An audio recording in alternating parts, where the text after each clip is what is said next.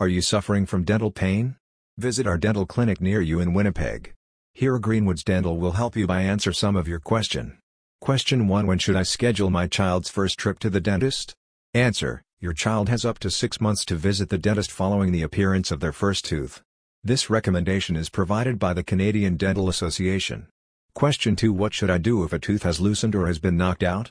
Answer. Firstly, bite on clean gauze to halt the bleeding, then place your tooth in a container of milk or saline. Alternatively, you can place your tooth under your tongue. Be sure to visit your dentist in Winnipeg within an hour of the accident. Question 3. Will I be charged for short notice cancellations or missed appointments? Answer. Our dental clinic in Winnipeg reserves the right to charge up to $200 for all missed and short notice cancellation appointments.